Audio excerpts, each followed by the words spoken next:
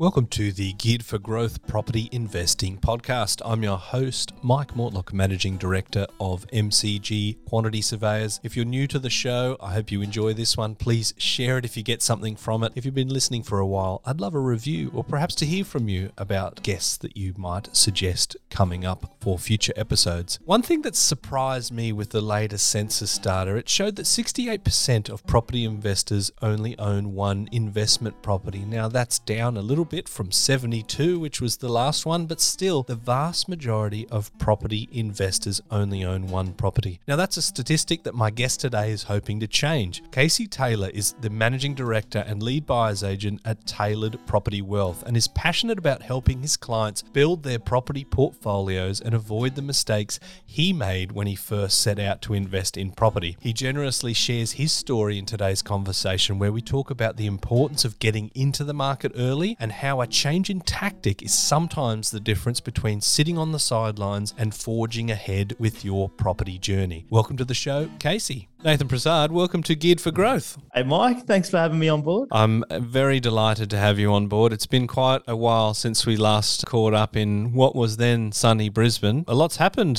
to Brisbane since then. Is it sunny at the moment? Yeah, it's actually pretty nice. Not a cloud in the sky, but it is probably like 20 degrees. It's starting to cool down. Winter. But yeah, Brisbane's good. We're lucky here.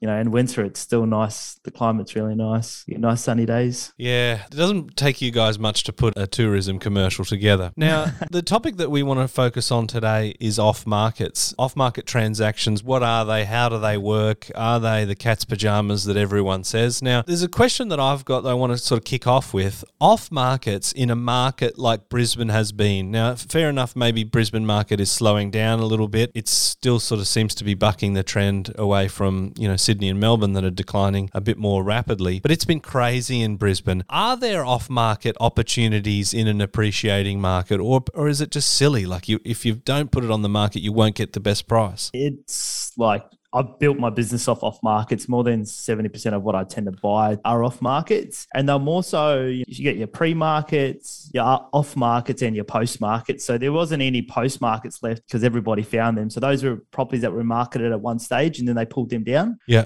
Simple strategies of finding that. You can just jump on your RP data and have a look at past sales and which ones didn't actually sell. Right. And then you got your proper off markets. These are people that are thinking about selling. They're quite not motivated to sell. And they're having a conversation either with a real estate agent. Pretty much 80% of what I get is through a real estate agent. So they're having a conversation with that agent saying, hey, we're thinking about selling.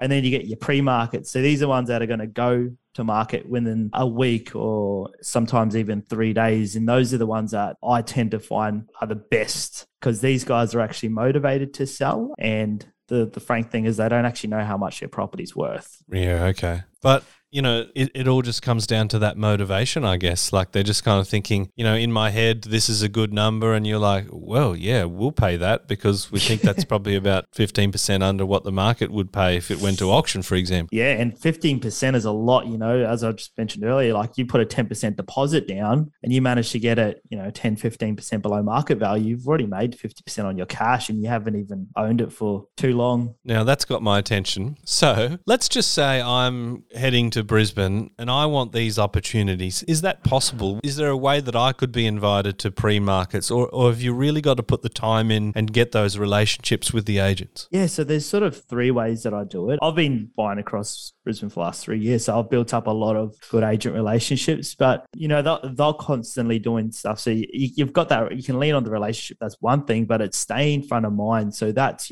calling them, emailing them, texting them. That's the guts of it really is just, and it's pretty labor intensive, but that's how I found the best deals. They'll respond to one of my emails or, I'll give them the weekly call. And then they'll just like, hey, Nathan, I've actually been talking to this person, or we're going to be listing this one in a few weeks' time.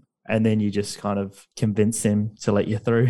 Yeah. So really the value of a buyer's agent, of course, there's a myriad of different things. You've obviously got the negotiation skills. You've got the network of connections to, help organise the insurance and the property managers and the tax depreciation, of course. I'm just plugging my own stuff here. It's my own show, so why not? But really the off markets is something that is a little bit more of an exclusive thing to people that have the relationships with the agent. So, you could maybe sort of do the rounds and take coffees and muffins to agents and they might sort of look after you. But really, it's the people that they think of first when they get a listing that they're going to call up. Those are the key people, right? And they're going to be people like yourself. 100%. And then it's all the dialogue with the agent, say they've got 3 people they're talking to, one of them's acting like, oh, I'm going to be lowballing and anything like that. And that's almost to disqualify them from being even an option for this off market. And then there's another person saying, hey, I'm all pre-approved, I'm ready to go, I'm acting really positive. And then you got your buyer's agent, the buyer's agent's saying, hey, Mr. Agent, how's business going? Remember last year we brought this off you, yada, yada. And building a foundation before actually inspecting the property. So I think, once you find the property, you want to be, because I just want to share heaps of advice here, like around what I've learned through off markets as well. Like what I found is like you find the off market, you want to really let the agent know that you're qualified, you're ready to go, and you're not going to be any issue. Yeah. For him, he wants that deal to get done, and you're sort of just making it feel like it's just going to be smooth sailing. Yes. And then he's like, okay, maybe I'll just let you come through. That's the key, isn't it? Because in essence, people are lazy and they want, well, maybe they just like the path of least resistance, right? I think like if that wasn't true, the weight loss industry wouldn't be worth, billions of dollars annually, right? Because people kind of want, a quick solution. They don't want it to be too hard. So I think it seems to make sense that if you think from the agent's perspective, I've got this property, I want to get it wrapped up. I want to get my commission done. I don't want to be dealing with people that are, flip-flopping or wishy-washy, So I know Nathan, if he's saying he's got someone, they've signed an agreement with him, they're going to pay him for this, he will have checked that they're pre-approved, he will have checked that their brief matches the property, because people can go and inspect something and then go, oh, we've changed our mind because, we're thinking of getting a Cocker Spaniel or whatever, right? That's spot on. Like I literally, just before this call, I got a call from one of the agents I work with, and this is more just really low-end investment, but he knows that I've got $480 to spend for this particular client, and that's his max. I normally don't go that low with budgets, but and he just called me up and he said, mate, if you can get me $480 on a contract, he sent me the property, and I know around the corner that something exactly the same just sold for $550 on the weekend. Yeah, wow. So, but it's not on real estate. It hasn't gone through the RP datas and everything like that. So nobody actually quite knows what the market is for a 3-bed, 1-bath in the suburb. Yeah. I know because I'm pretty much studying it every day that 3-bed, 1-baths in the suburb are a minimum of between 520 to 550. And he said, if you can get me off of 480, I'm sending this to my client just before this call saying we need to get this under contract. Yeah. It's an absolute steal. And that's pretty much how those transactions work. If we don't get it under offer, it's going to go live next Monday. So speed is really crucial when it comes to off markets. You can't be flip-flopping around, as you mentioned. You have to know your numbers and you have to act super quickly. You raise a really interesting point too. The Geared for Growth Property Investing podcast is presented by our business, MCG Quantity Surveyors. If you're an investor or a property professional looking to get the best tax depreciation deductions for yourself or your clients, please get in touch with us at mcgqs.com.au. It's our mission to help as many property investors as we can to maximise their claims and maximise their property education as well. About it, that price of the property around the corner not necessarily being known to the greater market, right? Because when a property sells, your stamp duty is calculated as a percentage of the purchase price. So obviously that goes through to the valuer generals and it comes through to the CoreLogics and the price finders of the world. So we could be talking 3 or 6 months maybe as a data lag on some of those prices. So when people sort of say, what's the housing market doing? You can't really get a good pulse of it by looking at CoreLogic figures. And even I know CoreLogic will call up agents and say, what's the sentiment, what's happening, blah, blah, blah. And then, they're clever with that sort of informing, I think, their commentary and their economics. But for you on the ground, competing with, say, someone that's just looking at RP data, previous sales, or whatever they can find on Domain, that's a huge advantage because you can see the movement in real time, right? 100% finger on the pulse. That's how and we're sort of speaking about it briefly. It's really understanding value in property. And not last week, but the week before, I ended up buying something that was actually on the market. As we go back to those 3-bed, 1-baths that are now trading for $550, there was a 4-bedroom, 2 baths with double garage that I could pick up for $535. So I had to tell my client, hey, we need to jump on this. This is a bargain. So I think that's probably going to jump to the next stage. Like, not all off markets are good, and you really need to understand your value. So off market selling, that's a strategy for sales agents as well. Yeah. So you read my mind. This is where I was going to go devil's advocate, like, because a lot of buyer's agents, I think if you do a bit of searching, you'll find some of them will say, like, their whole strategy is like, you want to work with me because I get all these off markets, and, off markets are the key and you won't get them without me, blah, blah, blah. But not all off markets are good, right? So just because they're not going to the market doesn't mean that you're going to pick up a bargain, because who really wants to sell their property for less than what it's worth, right? Maybe there are some times you've split up with a partner and you're like, I'm sick of that place, I just want it gone. Those things happen. But what do you say to those people that are just basically saying, if it's off market, it must be a bargain? Oh, like, there's so much properties that trade off market. Between yesterday and today, I've seen 5, and actually one of them was good, but most of the time they're not that good. It's just about reviewing all the options, and off markets is just extra options. In this market, like, one suburb would only have maybe 2 properties come to market. So if you can find another 1 or 2 off markets, you've now created more options, and through more options creates more the ability to negotiate better deals. But yeah, I've got to say, like, off market, I've been buying a lot off markets, and they're mainly pre-markets. And it's about finding an off market and understanding the value, and then being able to actually negotiate a good deal too. That's probably a big part of it as well. I think that's when the buyer's agent actually, like, you give an off market to your everyday sort of person that's maybe brought 1 or 2 properties. They don't really understand the whole dynamic around negotiating. But if you give an off market to, say, somebody maybe like a buyer's agent or a real estate agent, they negotiate on a weekly basis. Yeah. They know how to enter the conversation, and they know how to, convince both. We're just people, but a buyer's agent can strategically convince a sales agent to send a message to the seller to accept the offer. Yeah. And I guess there's a consistency too, because, like, they'll go, oh, Nathan's come in at this. That's classic Nathan. That must mean blah, blah, blah. And the inverse as well, right? Because you're dealing with certain agents. And I think, like, because you're in the business for a long time, right? You're not trying to get one bargain for a client and then shut up shop. You need to have some consistency, and you need to have some trust that you build with that agent. So if I say X, then X is what's going to happen, right? I'm not going to give you an offer and then it's going to disappear, sort of thing. So that all kind of ties into the equation as well, I guess. Oh, it does 100%. And, like, I don't go around lowballing agents. I understand what's going on. And if there's a deal to be done, we go in there and we, put a deal together. Yeah. But no means, like, that one I just mentioned for 480, I could get it for 480. I'm not going to go in there and give them a 450. I'm going to give them exactly 480. If that's going to get the deal done, the client still wins because the property's worth, 520 to 550. So it's about respecting the agent as well. Yeah, and if you went in at, say, even 470 or 475, is it worth risking the deal because it's a great deal at 480, right? Pretty much, yeah. So what is the main reason that, in your experience, that people are selling off market, or are there a myriad of different reasons? One of the, like, I've got to say, more than 80% of what I've purchased that was off market, it has been pre-markets. Right. So they're actually just about to go live. Yeah. So the one that I just settled on yesterday in a suburb called Ferny Grove, I found out about it Wednesday morning. I drove out there at 2:00 Wednesday. I inspected the property. I finished the property. The agent, David, he said, mate, I'll give you to the end of the day today to give me an offer. I jumped out of the car. I'm already putting the contract together on DocuSign and sending it to the client. So he had that offer Wednesday night. It went live Friday, but it was already under offer when it went live. Yep. I said to my client, if we can pick it up for $850, it's a deal. So a lot of what goes on is I call up my client.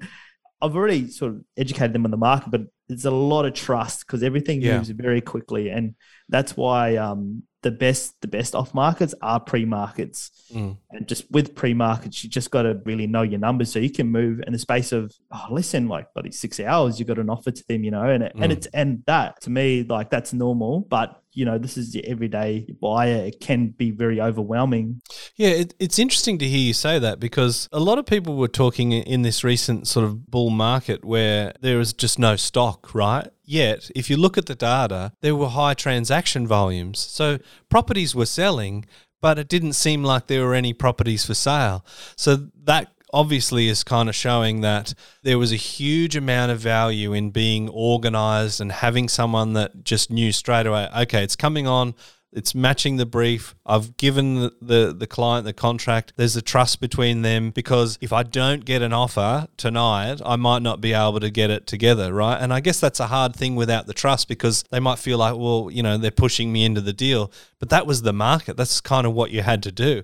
Is that still happening in Brisbane? Oh, 100%. Like that one that I found out about this morning, I'm going to call that client after this and just say, hey, I need you to sign the contract. And he's just going to, he's going to trust me because he's employed me to do that and understand the market. And then, but yeah, speed is crucial. Like it is the bones of it all. The best deals are done within one day. And I'm talking like saving hundreds of thousands. It's crazy because property is such a high leverage asset. Like you're spending hundreds of thousands. So you could easily save 30, 50,000 or even 100,000 if you negotiate it and you move really quickly. Yeah, and you still have power. Like as a buyer, you still have power to do takeaways.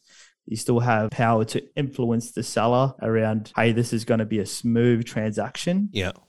Go to market and deal with all of that stuff. But, if we buy it off you, there's going to be, no building impairs, no finance, no yada, yada. And it's just about convincing the seller to take the easy road.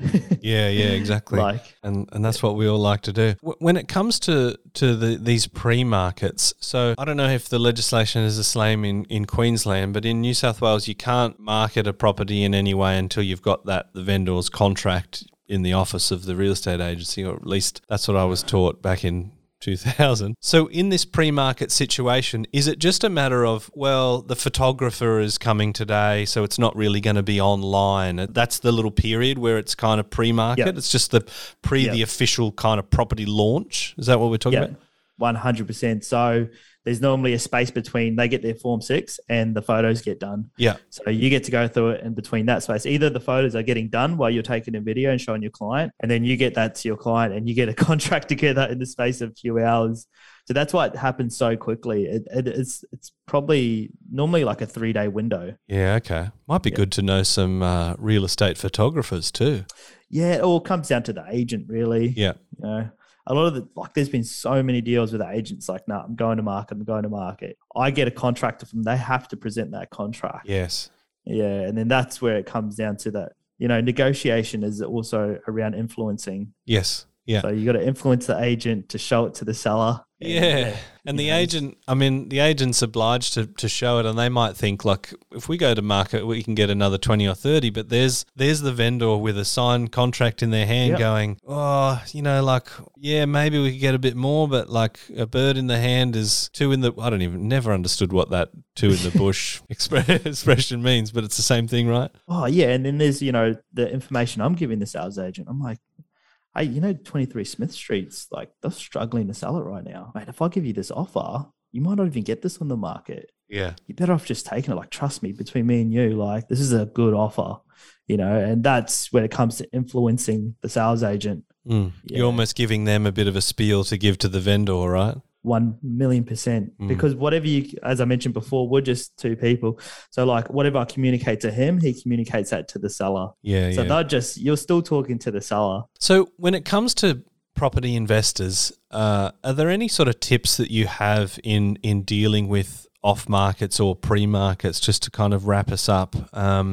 Assuming that they're working with a buyer's agent, they're going to be navigating them through that. But if they get themselves in a position where they've, say, registered their interest for a type of property, and the agent, I assume, will contact buyer's agents and, sometimes their buyer database to say, we've got this pre-market opportunity. What are your best tips in negotiating that situation for a buyer that sees a property and they think, look, I really want to make an offer on this? The first thing is understand the actual value in the property, because there's no actual buyer feedback. Like, they haven't had an open home. There's no like, how many contracts did you have? So you really just want to go around at that local market, contact the agents that are selling stock in that area, ask them, how many offers did you get on that property? How much did it sell for? Gather as much information together. So with this property, you understand, okay, this is how much, this is my max point.